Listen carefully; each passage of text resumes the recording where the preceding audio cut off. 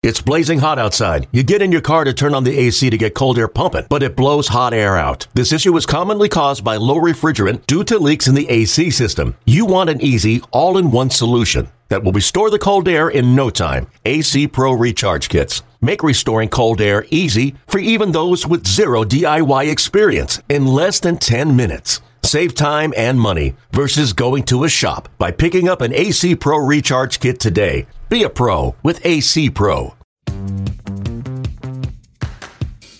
Welcome back to the MLB.com Ballpark Dimensions podcast. My name is Mike Petriello, a writer and researcher at MLB.com, joined by Matt Myers, MLB.com National Content Editor. Today is Wednesday, April 19th. We have so much to talk about, especially because Matt was out last week. Fernando Tatis Jr. is coming back tomorrow. Mookie Betts might play shortstop. The Twins have one stolen base. One. The Jazz Chisholm catch kind of ruined my weekend. I'm going to totally explain all that. This is going to be hilarious. You're going to love it. And of course, Matt and I have a couple of guys we need to talk about. And I'm pretty excited about my guy because his story is super interesting.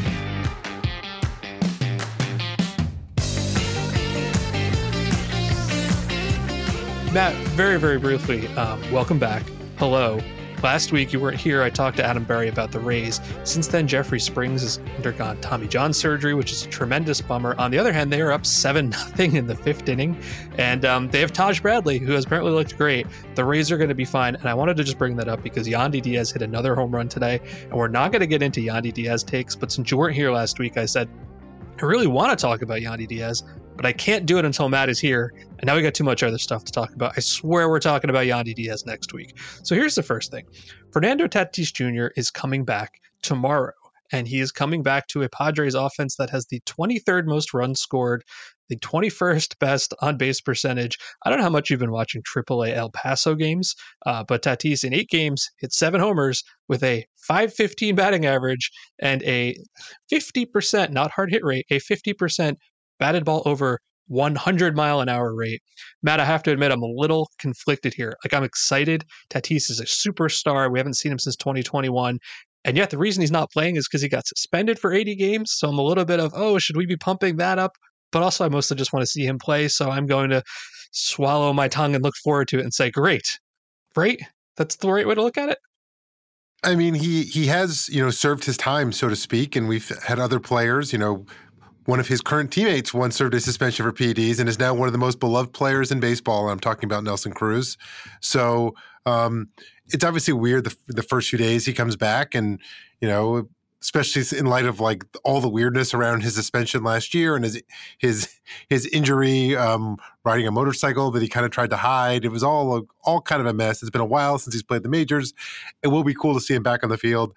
It is clear the Padres need him. I was not paying that close attention to baseball last week when I was on vacation, but I did check in occasionally on social media, and it was like, oh, wow, Fernando Tatis homered again in the minors. I guess he is good enough for AAA. We do know that.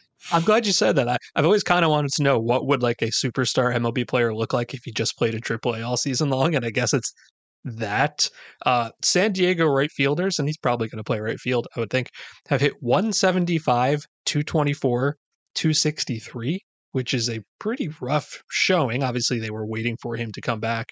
It's been a real weird season for the Padres, right? So you expect Tatis will come back. You expect he'll hit well. You expect the outfield will be, I don't know, an adventure, but it'll probably be fine. Juan Soto is hitting 175 with a 366 on base. It's like a league average line because he's drawing a ton of walks. But as you noted in our little shared document here, he's played 71 games as a Padre and he's hitting 220 with a 384 on base. I don't understand what's happening here because if you look at the underlying numbers, he's actually crushing baseballs. Like, you look at the underlying StatCast metrics, 91st percentile in hard hit rate. And you'd say, okay, well, if he doesn't have production, he must be hitting it into the ground. No, he's got to the 88th percentile in barrel rate, which takes into account both exit velocity and launch angle. He's only 8 for 20 on batted balls hit 100 miles an hour. That's a 400 batting average. The MLB average on those is 580. I would like to sit here and say I have the magic answer as to why he's not finding success. I don't. But I do know that even though he's hitting whatever I said, he's Juan Soto and the underlying metrics look great and he's probably going to be fine. I hope. You would think. It's just like you mean, last year he got to San Diego and there was this feeling of like, okay, he struggled for a couple months. It happens. Full season in San Diego. He'll prep. He'll get comfortable. Like, watch out. Once it'll be back. It's weird. He hasn't like produced like a superstar in like almost a calendar year, and it's kind of it's just weird, you know. But usually when we see these kinds of, you know, the underlying data that you alluded to, it happens eventually, but I think the Padres are kind of like, well, it'd be good if it started happening right about now because we could really need it. His at bats still look the same. He still has that eye. He's obviously still drawing the walks, but it will happen. I think it just sort of it's really strange. It's kind of unexplainable. Other than stuff happens. He is probably going to bat second behind Tatis ahead of Machado, which is like Tatis, Soto, Machado, and then Bogart's hitting fourth. It's about as good as you can get. And he talked to Ken Rosenthal about this, and he said, I'm fine with it. They want two righties behind me so that I don't get a lefty. Like, I like the plan. That's fine.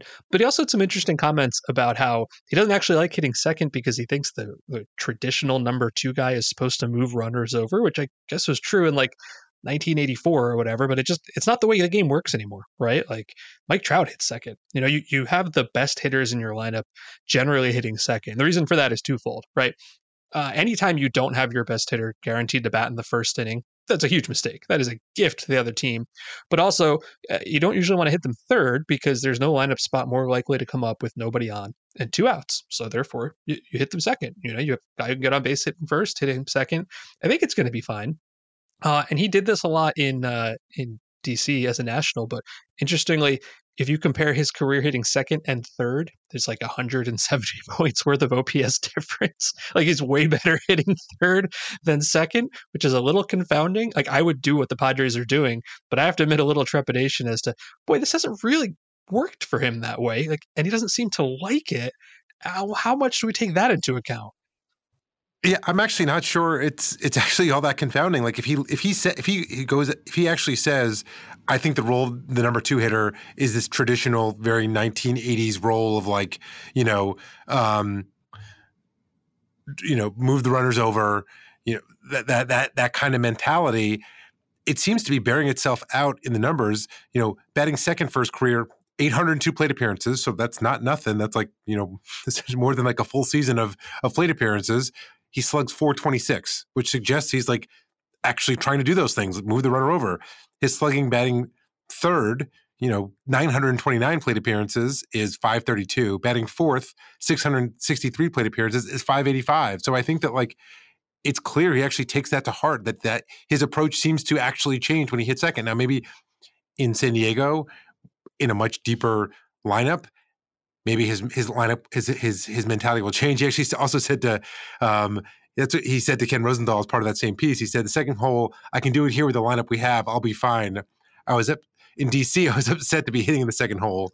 I tried to tell manager Dave Martinez he did what he wanted. Kind of throwing Martinez under the bus right there. So it actually kind of makes sense that the numbers match up what he says about his mentality. So we'll see if that changes with a much deeper lineup that he's going to be hitting in. Yeah, quickly, what this reminds me of is a couple years ago, we talked about whether the Braves were wasting Ronald Acuna Jr. by hitting him leadoff, where he was guaranteed to have nobody on at the start of the game.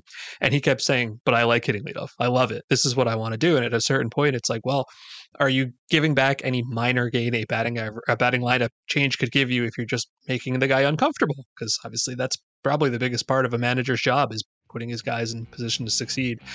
Speaking of which, we're going to talk about a superstar who's maybe going to play shortstop. We'll take a quick break. We'll be back on the MLB.com Ballpark Dimensions podcast. This episode is brought to you by Progressive Insurance. Whether you love true crime or comedy, celebrity interviews or news, you call the shots on what's in your podcast queue. And guess what? Now you can call them on your auto insurance too with the Name Your Price tool from Progressive. It works just the way it sounds. You tell Progressive how much you want to pay for car insurance, and they'll show you coverage options that fit your budget. Get your quote today at Progressive.com to join the over 28 million drivers who trust Progressive. Progressive Casualty Insurance Company and Affiliates. Price and coverage match limited by state law.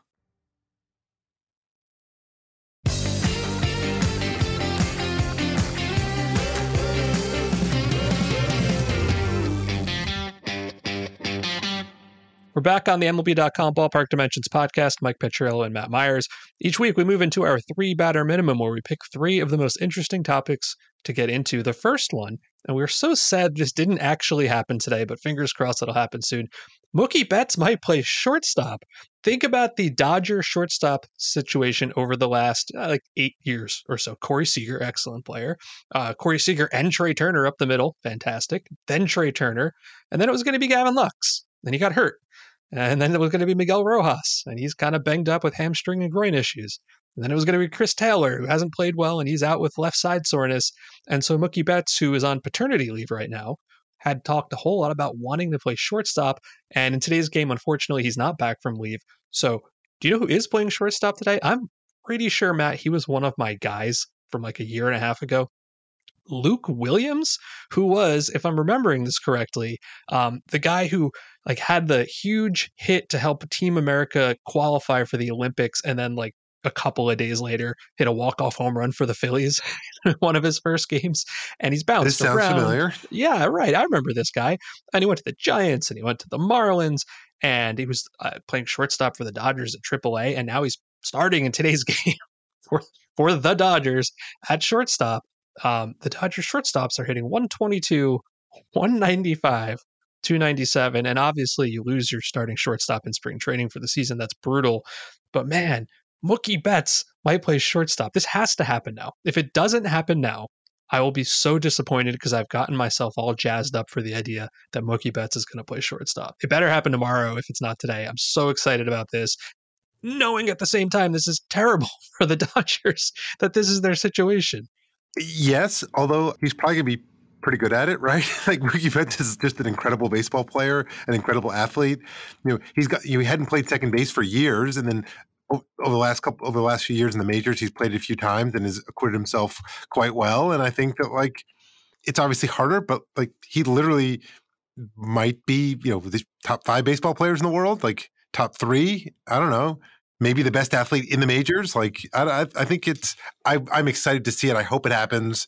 Yes, I understand why it doesn't speak well of the Dodgers' depth right now, but I guess it speaks more to sort of the cascade of effects of now who has to be an everyday outfielder as a result of Mookie Betts playing shortstop. Yeah, that's what I was going to say. If Mookie Betts is playing shortstop, he's not playing right field, which makes your outfield. James Outman has actually been pretty good. Trace Thompson and Jason Hayward and Chris Taylor.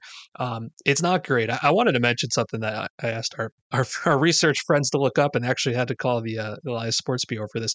Do you know what the record is for the most games played in a major league career before the first start at shortstop? Mookie Betts right now has played 1,130 games, has not started at shortstop. The all-time record is actually a recent Dodger, and I did not realize this, although he did this with the Blue Jays. Noted catcher Russell Martin got into 1,714 games before he started at shortstop for the Blue Jays back in 2018. So even over the last 30 years, Mookie Betts would only be 5th most on this list. Matt, if you remember that Kelly Johnson started at shortstop for the Mets in 2015, a year they went to the World Series, I do not remember that. I remember Kelly Johnson going back and forth from the Mets to the Braves. I do not remember him playing shortstop. I am sure I was not as excited as I would be for Mookie Betts to play shortstop. Well, I'm looking at the list here, and the list of names is fantastic, of players who had more starts at more games played before their first start at shortstop. Russell Martin, Kelly Johnson, Jeff Cirillo, and Eric Young. Just love remembering some guys right there. The Kelly Johnson game was September 27th, so it was after the Mets had clinched the division. So I'm guessing it was just hey, let's have some fun. That might have been the game where Max Scherzer hit them with 19 strikeouts. Maybe. And now I got to go look. I'm not going to do it while we podcast. That would be unprofessional. Topic 2. The Minnesota Twins in this year, the year of the stolen base, have exactly 1 stolen base. This is the wildest thing. All we're talking about is stolen base success rate. Cleveland and Baltimore at the moment are tied with 25 stolen bases. There are 2 teams right now who have a 100% success rate. The Red Sox and the Royals have not been thrown out yet. There are, 7 different teams with a 90% success rate. The Mets, for example, have tried 22 times. They've been successful 20 times. Baltimore's 25 out of 28. The Twins are 1 for 3. And what this says to me is it seems a big competitive disadvantage in the current environment to not be able to steal. If you are that successful, not the Twins obviously, but the other teams, that seems to me like you're leaving steals on the table. You should be stealing more until such time as you are not perfectly successful at stealing. But I don't look at this as going like, hey, what's wrong with the Twins? Why aren't they smart? Sort of look at this as Rocco Baldelli having absolutely nobody to steal with. So if you look at the top 14 guys in terms of playing time on their team, 11 of them are of below average speed. 3 of them are of average speed. The only guy who's got any speed whatsoever is Byron Buxton, who is not going to steal because he's trying not to get hurt. He's not even playing the outfield right now.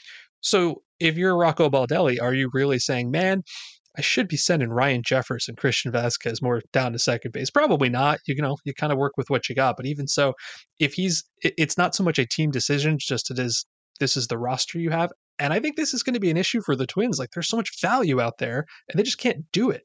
No question. I mean, the Buxton thing is kind of sad for a couple of reasons. Just like the fully operational Byron Buxton is such a fun player. So the fact that he's only DHing right now, not playing the outfield, and not running at all. I mean, there was, I guess it was not too long ago. I guess actually probably was kind of long ago at this point. Sadly, 2017, he was 29 for 30 in stolen bases. That was like the only time he's ever played more than 100 games in a season.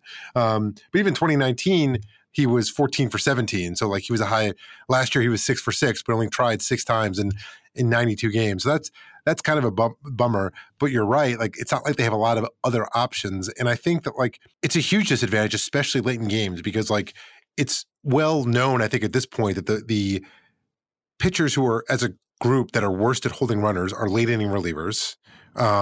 They've generally just been the slowest to the plate. Maybe that'll change with the new rules over time as they realize they have to be quicker to the plate, but they haven't fully adjusted to that. But like in close games, being able to steal bases is easier than ever because of the new rules on disengagements, throws to first, the bigger bases, and the fact that relief pitchers are known for being slower to the plate. So the fact that they cannot take advantage of that really, really hurts them, and it hurts a lot of these other teams that we kind of talked about, like the Dodgers and the Rockies as well. I'm going to ask a question without knowing the answer, and I'm going to slowly ask this so I can look it up. Do you know if or where? Okay, the answer is no. Terrence Gore is employed. The answer is nowhere. He's a free agent. This is exactly the kind of team who could use a Terrence Gore type, right? He's only 31 years old. Wow, I thought he was so much older than that. Or like, I don't know, whoever the next Terrence Gore is in the minors, like 21-year-old Terrence Gore. This is a team that could absolutely use that. It reminds me of last year where Rocco Baldelli, the manager, got killed by Twins fans for never letting his starters go deep into the game. Always taking them out after 2 times through. And it's like, yeah, but his starters are like Chris Archer and Dylan Bundy. Like, what are you trying to have happen here? Like, those guys aren't even in the majors right now. Now he's got good starting pitchers and they're going deep. Like, you kind of work with the roster you have. But I would not be shocked at all if they try to find some kind of speed component here. Can I ask you a trivia question before we move on to our next topic? Yes. Because it's related to this, because you mentioned the Guardians and Orioles both having 25 steals, and they are both, I'm putting in the big air quotes, on pace for like 250 steals, more than 200. So two-part trivia question. Do you know the last team to steal 200 bases in a season? And do you know the last team to steal 250 bases in a season? I can tell you that I don't, so I'm just going to default to the 1981 Oakland A's or whatever like Ricky's peak was. The last team to steal 200 bases in a season was the 2007 Mets. Peak Jose Reyes. I think that might have been one of the last 77, one of the last 70 steal seasons by an individual player. They actually had an 80% success rate that year. Also, David Wright was I think that was his 33rd year. So that was they had an 80% success rate. The last team to steal 250 bases in a season was the 1992 Milwaukee Brewers. Wow. Who had a 69% success rate that season. That was the year that Pat Listach won Rookie of the Year, and I think he stole like 50-something bases. A rookie, John Jaha, was 10 for 10 somehow.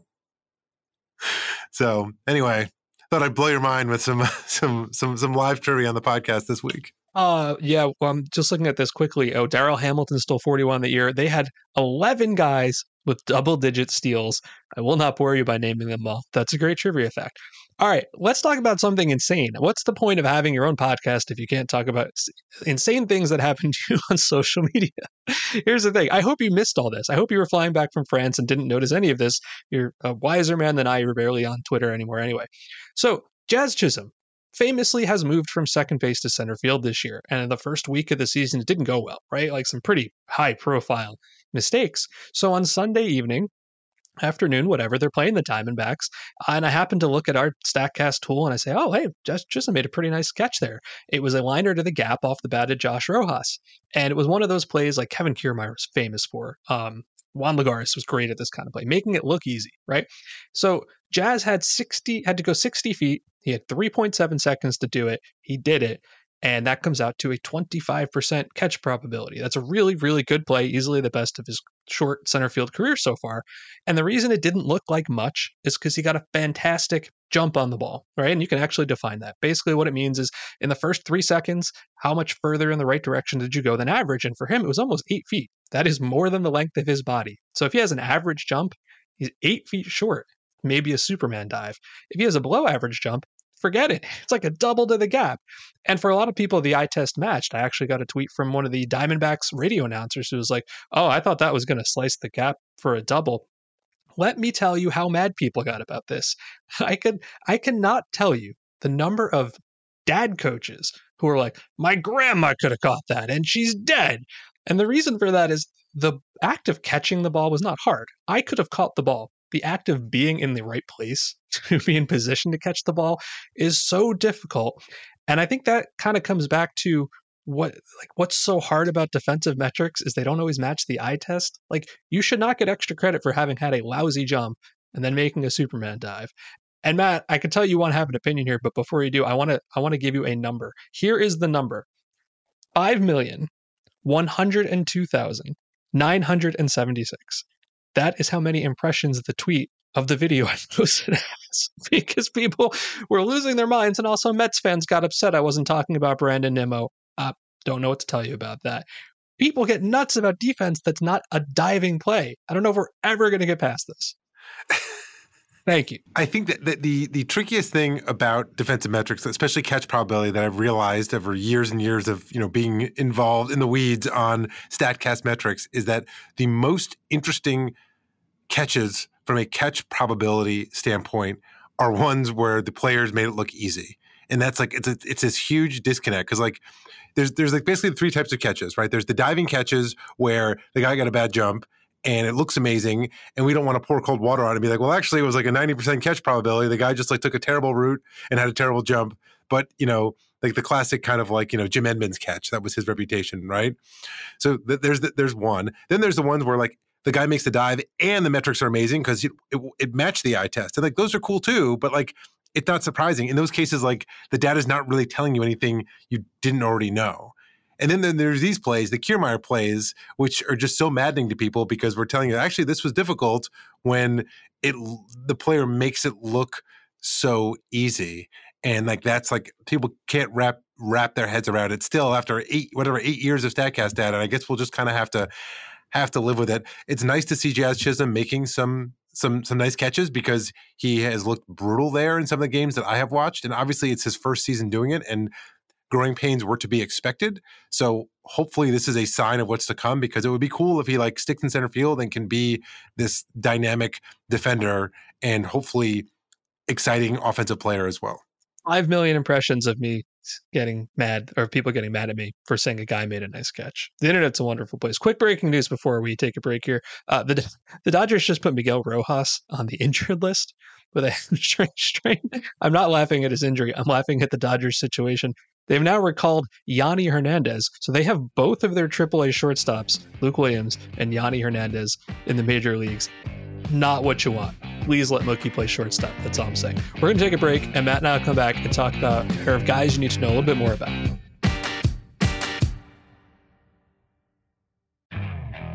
Okay, picture this. It's Friday afternoon when a thought hits you. I can spend another weekend doing the same old whatever, or I can hop into my all-new Hyundai Santa Fe and hit the road. With available H-Track all-wheel drive and 3-row seating, my whole family can head deep into the wild. Conquer the weekend in the all-new Hyundai Santa Fe. Visit HyundaiUSA.com or call 562-314-4603 for more details. Hyundai, there's joy in every journey.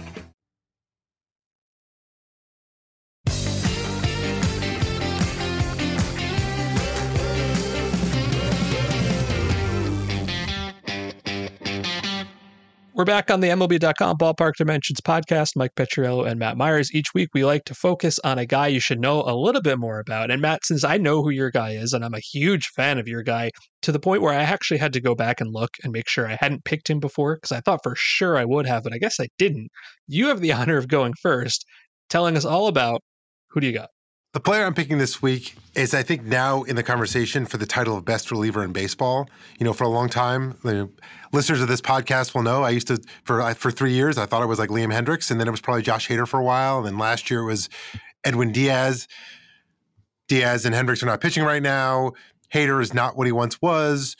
And there's a lot of people in the conversation. I think Devin Williams is in the conversation. I think Emmanuel Clase is probably my pick, just based on current dominance and track record, because as we all know, relievers can be very fickle, and you could be burn hot for a few months and then go from being good to terrible very quickly, like as Josh Hader did last year, and then he got good again.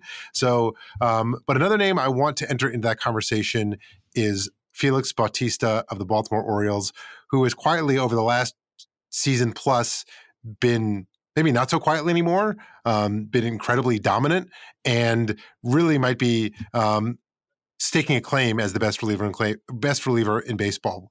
With another scoreless inning last night and closing out the Nationals, Bautista now has 8 2/3 innings pitched, 16 strikeouts, 2 walks. He has not allowed an earned run since opening day, has allowed 1 barrel all year.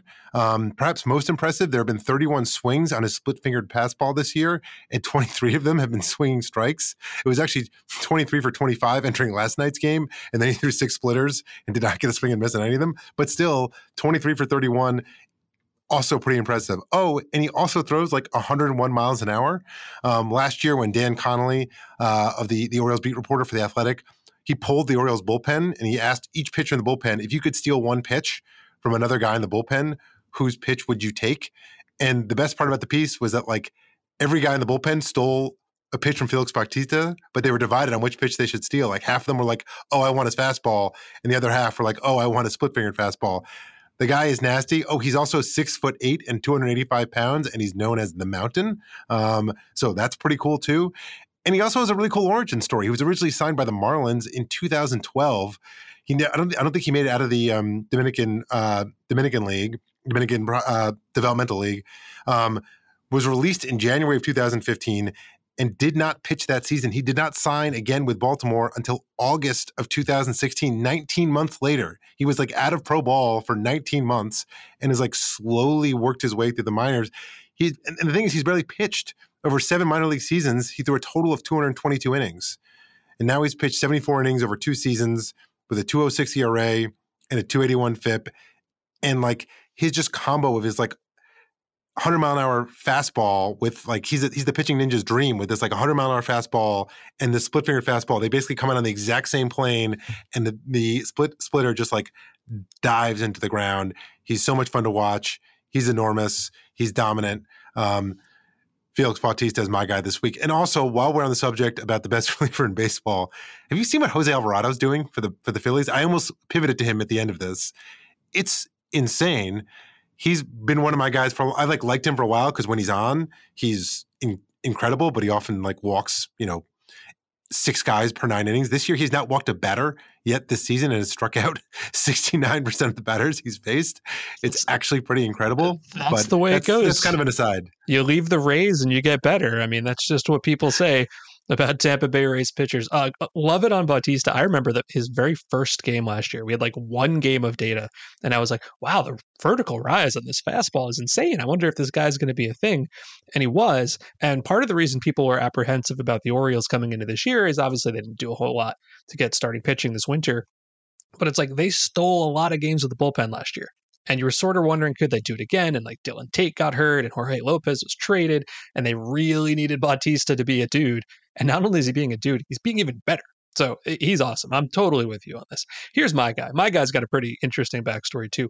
My guy is Jake Berger of the Chicago White Sox, who last night hit a home run 118.2 miles an hour. That is the hardest ever tracked ball by StatCast by a White Sox player.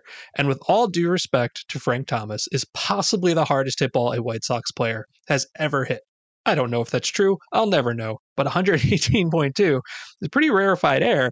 And it's really more impressive if you actually know how Jake Berger got here, because it's a long and winding road. He was the number 11 overall pick by the White Sox in the 2017 draft. And that summer, he went to the minors and he played in 51 games in Kannapolis, mostly in 2017. He played in 0 games in 2018 and 0 games in 2019 and 0 games in 2020 due to a series of injuries. In 2018, he actually tore his Achilles tendon in spring training, got it repaired. 10 weeks later, he tore it again, just walking around in his house, which erased any progress he'd made in rehab. So that ruined his 2018. Missed all 2019 because he had a bruised left heel. And then in 2020, there was no minor league season, and he was so desperate to play, he found something called, and I swear this is true, the CarShield Collegiate League, which was formed after like a college league in his home state of Missouri was canceled, and we just need to find something to do. So here's a number 1 pick, first round pick, playing in the CarShield Collegiate League. And he was pretty open about, he was dealing with depression and anxiety, understandably, because his career was just totally stuck. Got to the majors in 2021 and 2022. Pretty good, 112 OPS plus, but he's a little stuck as a corner infielder DH on a team that is pretty much all DHs. You've got Andrew Vaughn, you've got Yohan Moncada, you've got Eli Jimenez. It's still not quite clear where he's going to play, but this year, he's got 5 homers and 30 plate appearances, got an OPS north of 1,300. Still not that old. Like he's been around for a while, but he's only got 255 career major league plate appearances. It's not quite clear where he's going to fit in. The White Sox are not off to a great start. They certainly need some offense. And just the fact that he's in the major leagues after all that is cool. So when I saw him hit that home run with that kind of exit velocity last night, I was like, that is awesome, just based on everything he went through. And, you kind of want to pull for a guy like that. And man, do the White Sox need some good news. So there's my guy, Jake Berger. Yeah, I think the way you framed it, that it's probably the hardest ball White Sox has ever hit. And when you think of like Frank Thomas, you think of, oh my goodness, that guy used to punish the ball. And I'm sure he had his fair share. I mean, my guess is in his time, he probably hit the ball as hard as anyone. I would be curious to know.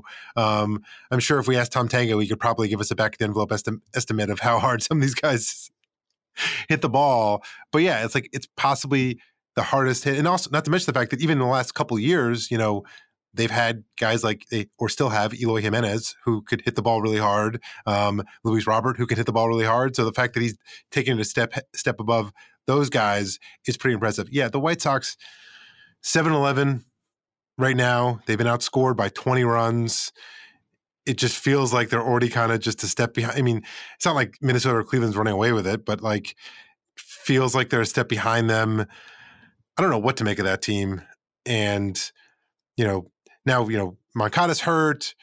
Eloy Jimenez was hurt again. Not surprisingly, he's back now, but he's not hitting. And it's just what are they going to do? I mean, are they going to do a teardown? They had that teardown. They were primed for a run of contention. And now it's it feels like they kind of need to do it again.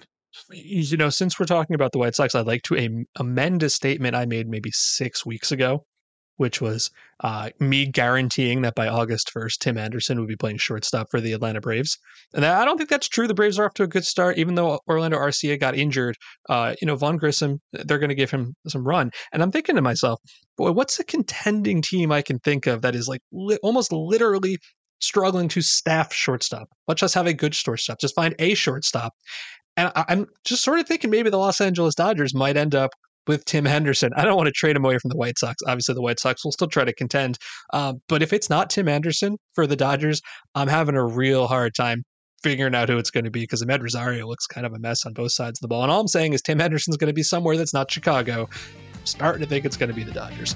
That'll do it for this week's podcast. Don't miss an episode by subscribing on Apple Podcasts, Spotify, or wherever you get your podcasts. If you're enjoying the show or have any suggestions, leave us a rating and a review. Thanks for listening to the Ballpark Dimensions podcast. See you next week.